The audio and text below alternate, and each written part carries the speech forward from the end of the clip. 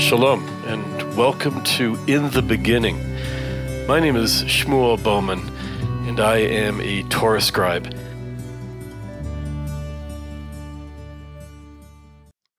Tisha B'Av, the 9th day of the biblical month of Av, is soon approaching. This is a very unique, very serious day in the Jewish calendar, because it tells the story of the destruction of the first temple in Jerusalem and the second temple in Jerusalem, the exile and dispersion, the long, long night of the Jewish people. It's a story that teaches us that when the Jewish nation is not united, that when we are divided, that our enemy sneaks in, comes in, and knows exactly how to destroy us. See, we can do anything when we're one. We can do anything when we're united. And that's what this day is teaching us.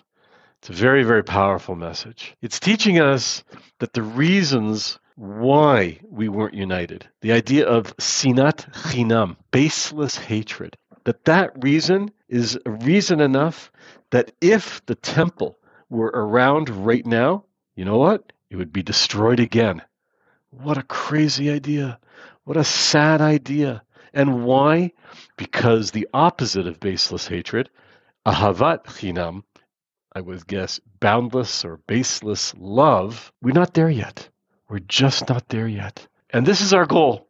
This is our goal right now, especially now as we approach Tisha B'Av, to figure out how we fight hatred. And the answer is by bringing more love into the world. That's the simple message. How do we do that? Do you need to be a world leader? Do you need to be the head of some large, organization?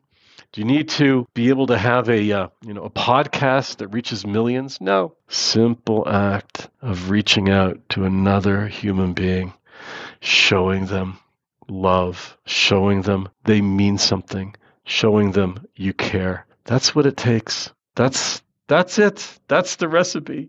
So, I have a very special guest today.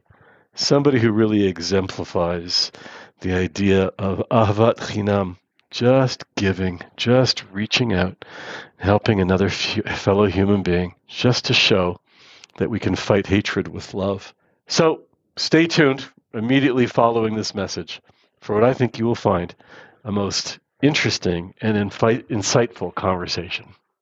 Looking for a special gift for a wedding, birthday, bar, or bat mitzvah, anniversary, corporate, wellness, or condolence? Shmuel will create a Hebrew name on parchment in the traditional Torah scribal form. The parchment is framed by an original design paper cut depicting the unforgettable Jerusalem skyline. The paper cut is available in 3 beautiful colors: midnight blue, burgundy wine, and desert beige. Please visit our website, www.sacredscrolls.net. So we're going to begin. Our wisdom teachers teach us that if you save one life, right, you save the life of one person, it's as if you've saved an entire world. It's a very, very, very powerful idea. The idea that each and every individual matters. It's also really a deep, deep teaching, an ancient teaching, that it doesn't require large groups of people. It doesn't require nations. It comes down to an individual, one single person who can make a difference and can say, I want to help somebody else. I want to help other people. This is a very ancient idea, and I would even go as far as to say it's the cornerstone to civilization. So with that in mind, I have with me today a very, very special guest, Stephen Bean. And for full disclosure, I need to tell you that he's my father-in-law. So, Steve, welcome to the show. Yes, thank you very much. I appreciate you having me on. So what I'd like to do is you, of all people, can really speak to the point of volunteering and making a difference. I'd like to, if you could please share what you have to say about your experience in volunteering, any stories that come up, anything that we could be able to relate to and say, wow, this is something where one person can really make a difference. Please. Oh yeah, I have specialty of study that I called clinical psychology, and I am actually working on my doctorate in that field right now. But I worked in order to apply what I've learned in the healthcare area. I worked at a very large hospital in Royal Oak, Michigan, called Beaumont Hospital, and I worked in 4 departments, actually. I worked in the emergency department providing comfort care to people who came into emergency because one of the reasons they came to emergency was that they just weren't particularly comfortable. That could have resulted from many different, causes. I also worked in palliative care, and I also worked in orthopedic surgery, and I also worked in hospice.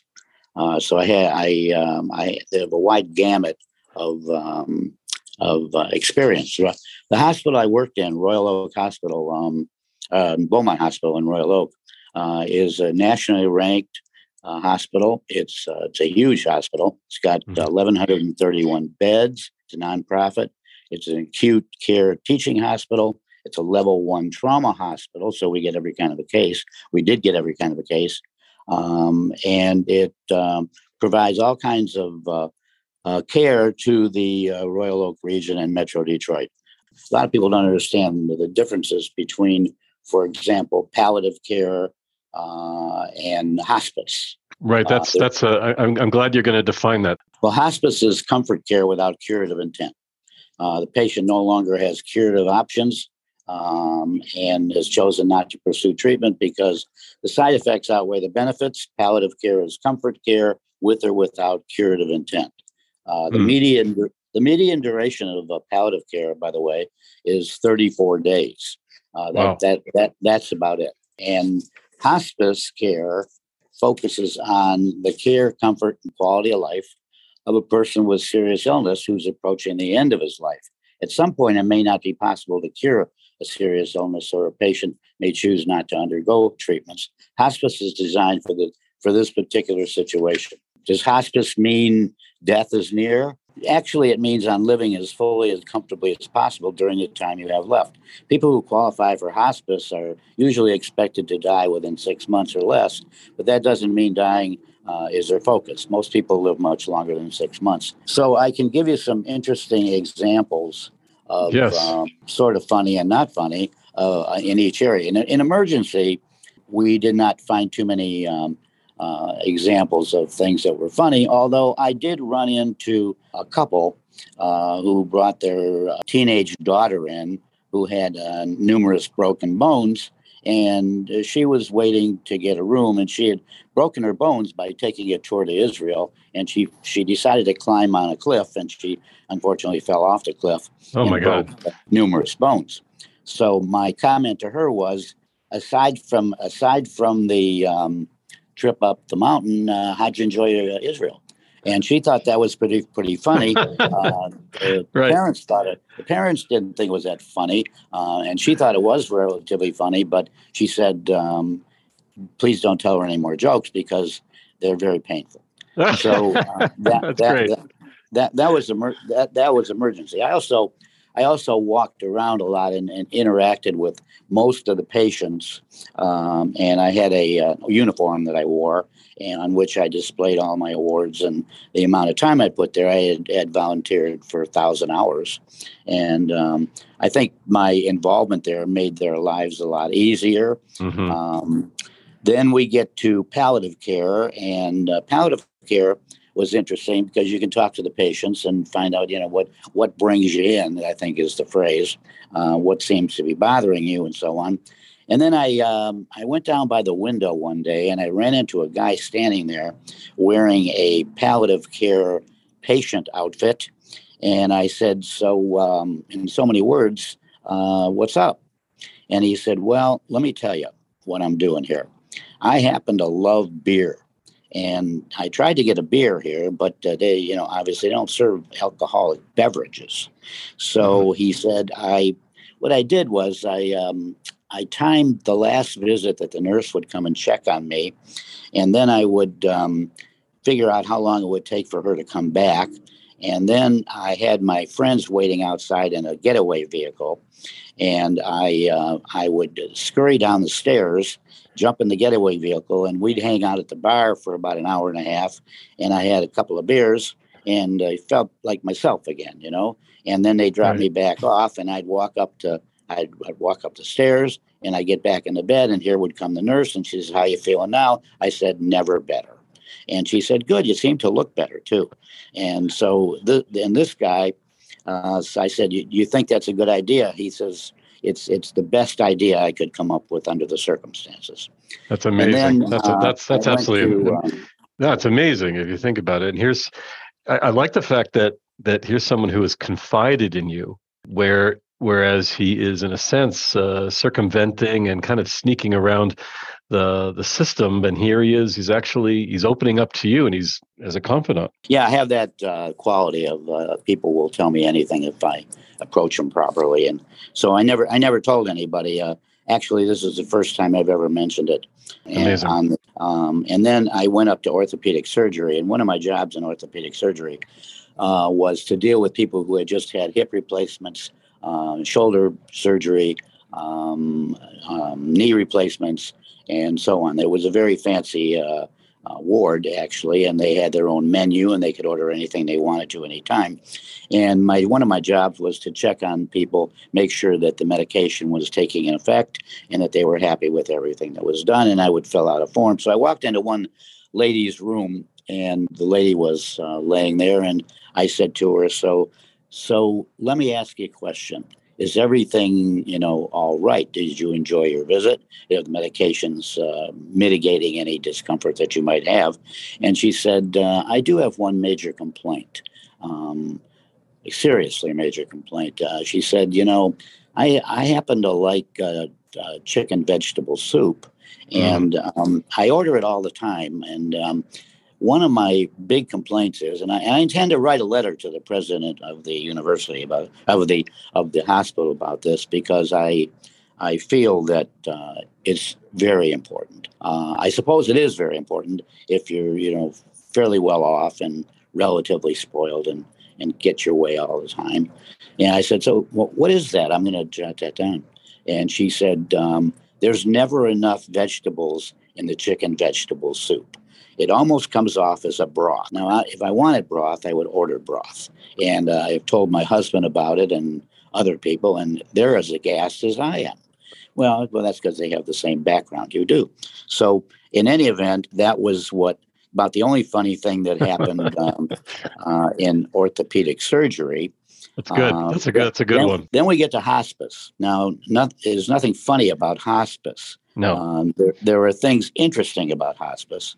One of the things that I find interesting about hospice is that one of the last functions to go in when someone is going through end of life experiences is the hearing function.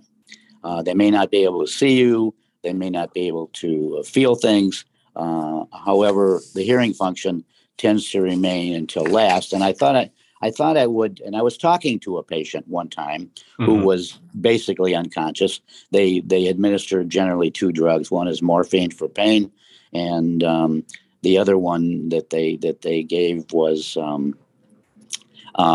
anything having to do with discomfort and Right. and sedation. So I said I was on the right side of the bed, and the patient had his eyes closed, was looking forward, not responding to anything I said. But so I decided to, without his knowledge, I would go to the other side of the bed. And when I went to the other side of the bed and continuing discussing things with him, he turned his head toward me. And so that proved to me in an empirical manner that's in fact the case. So the message I have for the listening audience is, when you're visiting somebody that's in hospice, be very careful what you say. Be careful very careful how you discuss his or her case, his or her person, or his or her condition. Treat the person as though he can hear everything or she can hear everything you're saying, because in fact they can. So it's Right. something. There's something to be learned. There is something to be learned from that. Hospice's focuses on essentially on care, comfort, and quality of life a person with a serious illness who's approaching the end of life. At some point, it may not be possible to cure a serious illness. A patient may choose not to undergo certain treatments. Hospice is designed specifically for that situation. Right. Hospice is a very it was sort of a somber area. The visitors are very somber, and it is what it is. I mentioned before tertiary care too.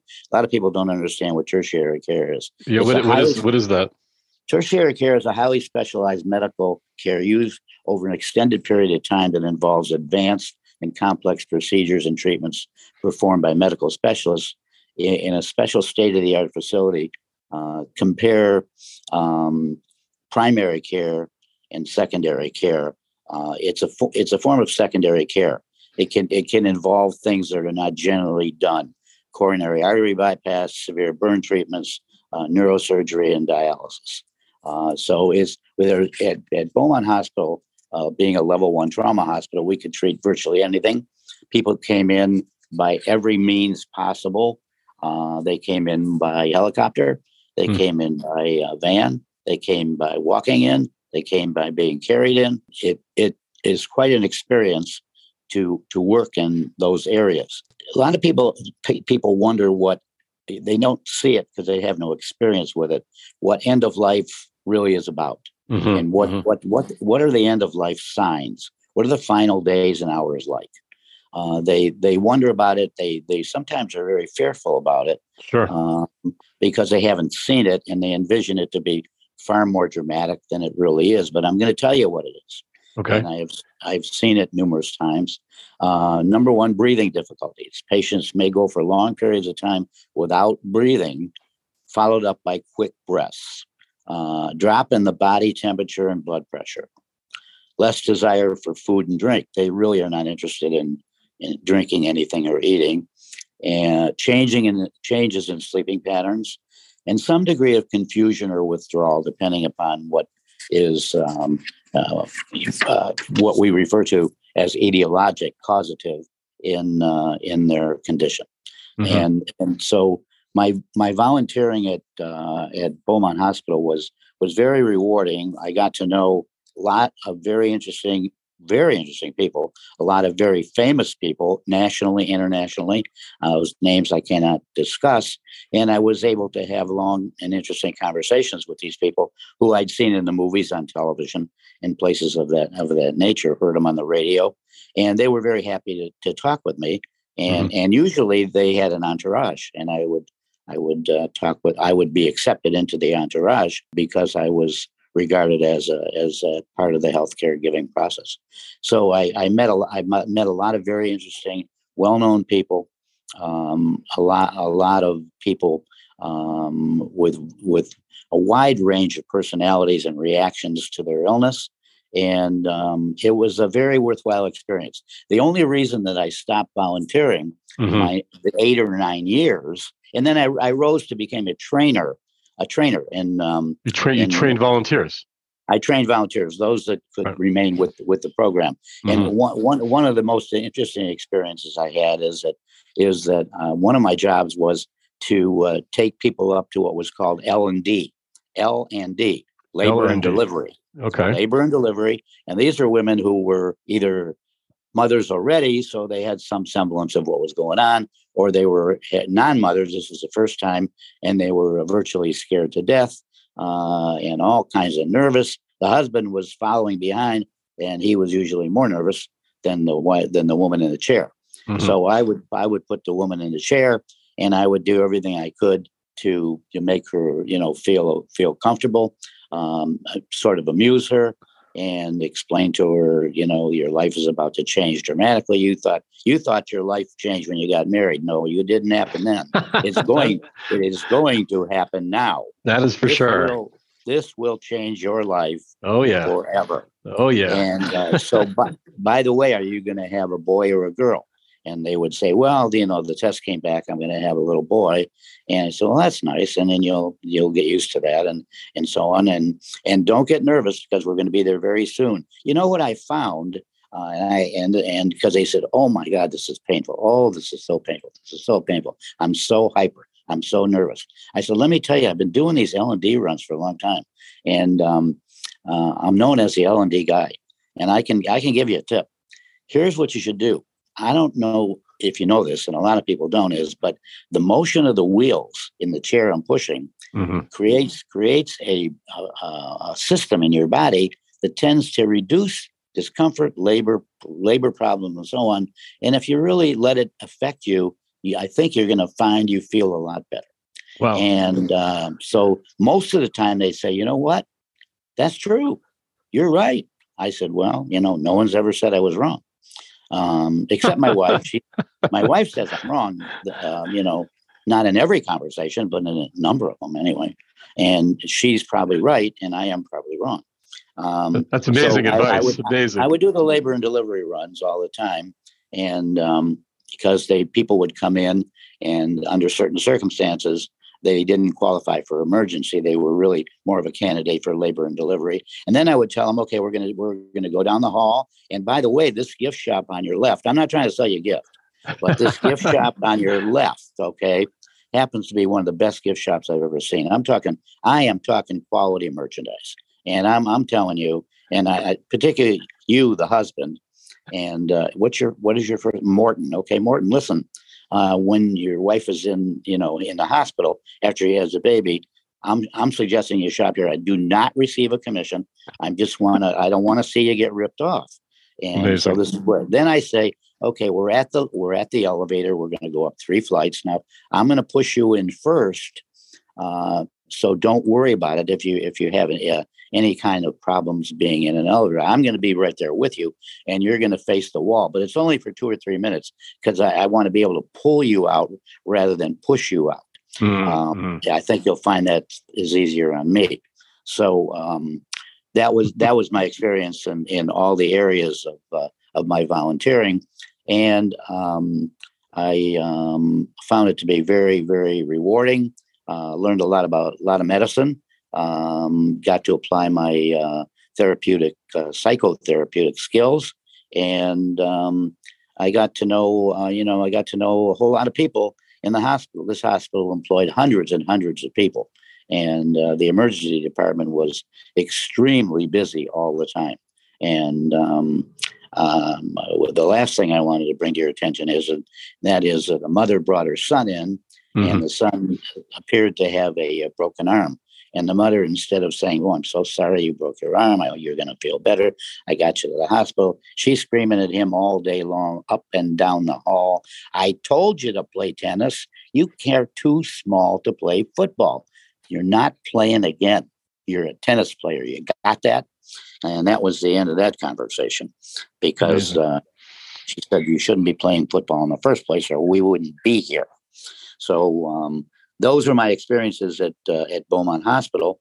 And if you have any other questions on the subject, I'd be more than happy to answer them. Well, wow. What an insight into volunteering in a major hospital and all the different departments. I think you've given us a real inside peek into what's going on. Yeah, I do have a couple questions. So one that comes to mind is, why did you get into volunteering in the first place? What motivated you to pick up yourself from your very, very busy life and show up there and say, "Hi, here I am"? What's the genesis of that? Well, I thought it was very fulfilling emotionally for me. It fit into my training in clinical psychology. I found it to be very, very fulfilling experience to alleviate anybody's discomfort. And if I could make that type of a difference, I felt like I had done my job. It just even to the point where, "Are you warm enough?" And they say, "Well, I'm really sort of cold." And I said, "Sit tight, don't go anywhere. I know you won't, and I will. I'll be back with a warm blanket." Or "I'm thirsty," and I say, "Don't go anywhere." Or "I'm hungry." And sometimes we always have to get permission to feed a patient because they may be undergoing tests, and you don't want that to change. And they said, I'd finally get an approval, and they'd say, "Do you have what kind of food do you have here?"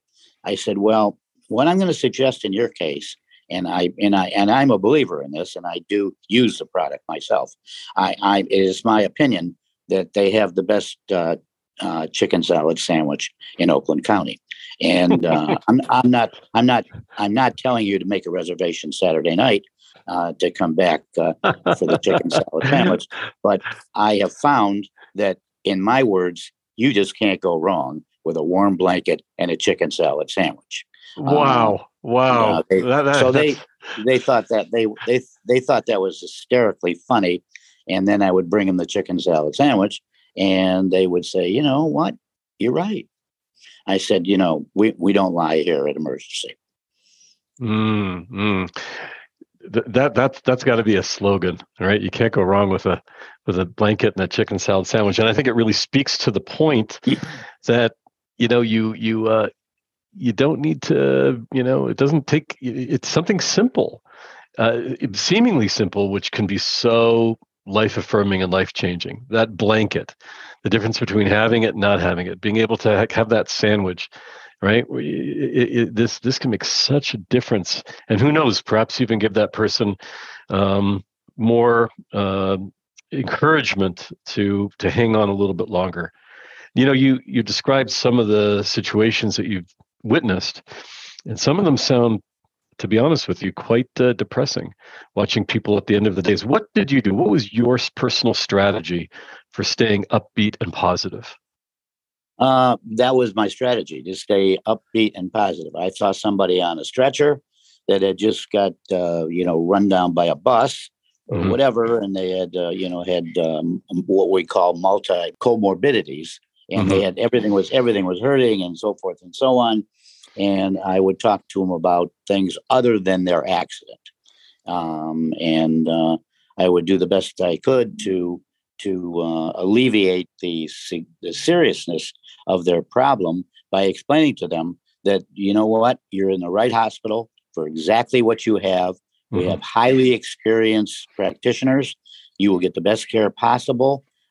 If there's anything that I can do for you whenever you see me, flag me down.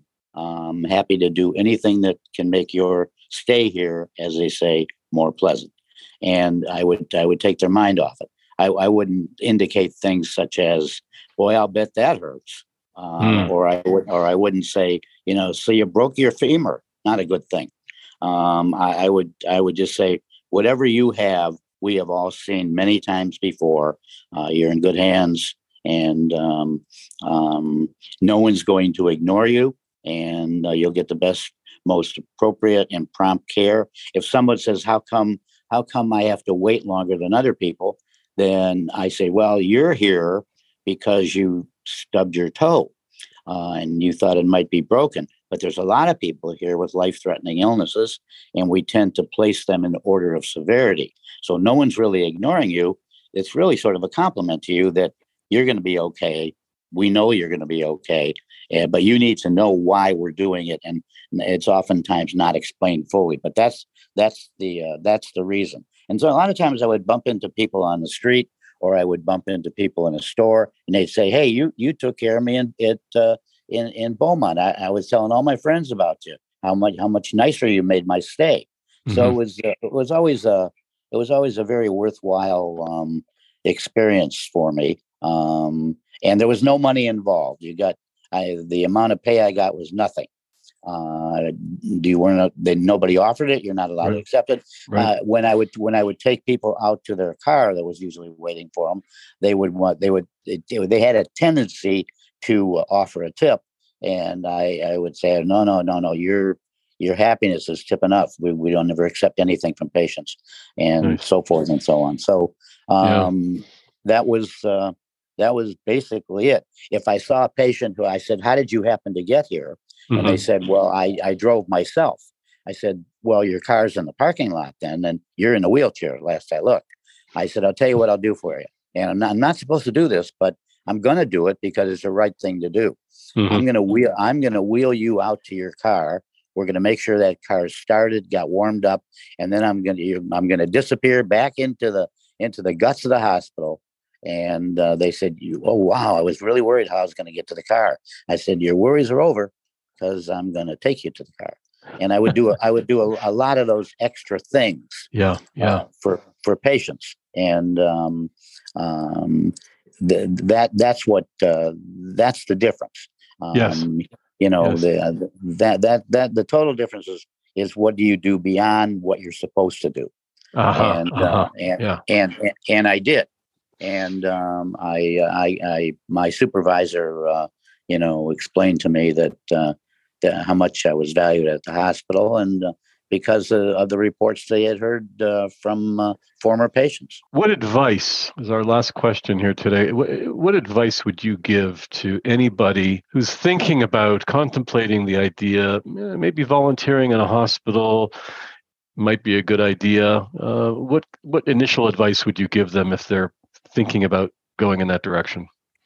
Well, one of the things in a hospital is that there are probably 200 or 300 volunteers at Beaumont Hospital. They don't all do the same thing. There's transport volunteers. There's people that deliver meals. There's people that do virtually everything, and they save the hospital millions and millions of dollars. And Mm-hmm. and they're highly valued by the paid staff. They're very, very much valued because I can take lab results up to the lab. I can free them up of that responsibility. People who say they want to become a volunteer in emergency may not really understand what they're getting into. Mm-hmm. And so I would give them a questionnaire, and they would say, okay. And I would show them through the various departments of the emergency area, and look at the look on their face. And I would say that 75% of the people, even that I trained, never would come back, because they found it to be way more Mm-hmm. gruesome, or whatever they described it as, than they could tolerate. There's a lot of people that find it very difficult to deal with severe illness, blood, all kinds of things. Well, it's an emergency department, and it's a level 1 trauma hospital, so Right. it could be anything from a plane crash to virtually anything, to a criminal act, or it could be a bullet wound, it could be a stabbing, it could be virtually anything. Right. So these people, we knew this going in. They're all pumped up, and it looks great, and you get a nice uniform, and so forth and so on. But do you really have what it takes to work in emergency? And I would say that 7 out of 10 people did not have what it took. Right. You got to be a special breed of cat to work in emergency. You really, really do. It's a way different environment, and you have to be able to separate yourself emotionally from what's going on, yet at the same time never lose your empathy. Right. It sounds extremely challenging, and certainly people may find getting into it that it really is more than they had anticipated, and maybe for those folks trying something else, like working in a nursing home, working in social services, or working with the homeless, working in shelters, that kind of thing may be more appropriate. Everyone has their strengths, and certainly it sounds like the kind of work that you have done, the volunteering you've done, and the people you did it with are definitely a special breed of cat, as you say. Very, very special breed. I think this has been extremely interesting, very insightful, and inspiring. And thank you so much for being on the show today, and just opening up a whole world to me and to our listeners. The pillars, I really do believe, of our civilization have to do with how we care for one another. And you have exemplified this in your volunteering by, as you say, offering a blanket or a chicken salad sandwich. And that form of care can really make a difference. This has been great. Thank you so much.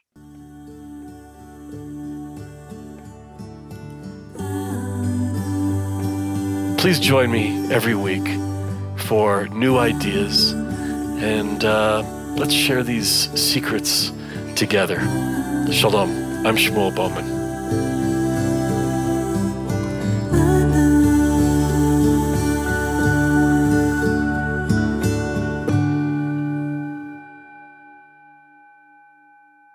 In the Beginning is produced by Sacred Scrolls.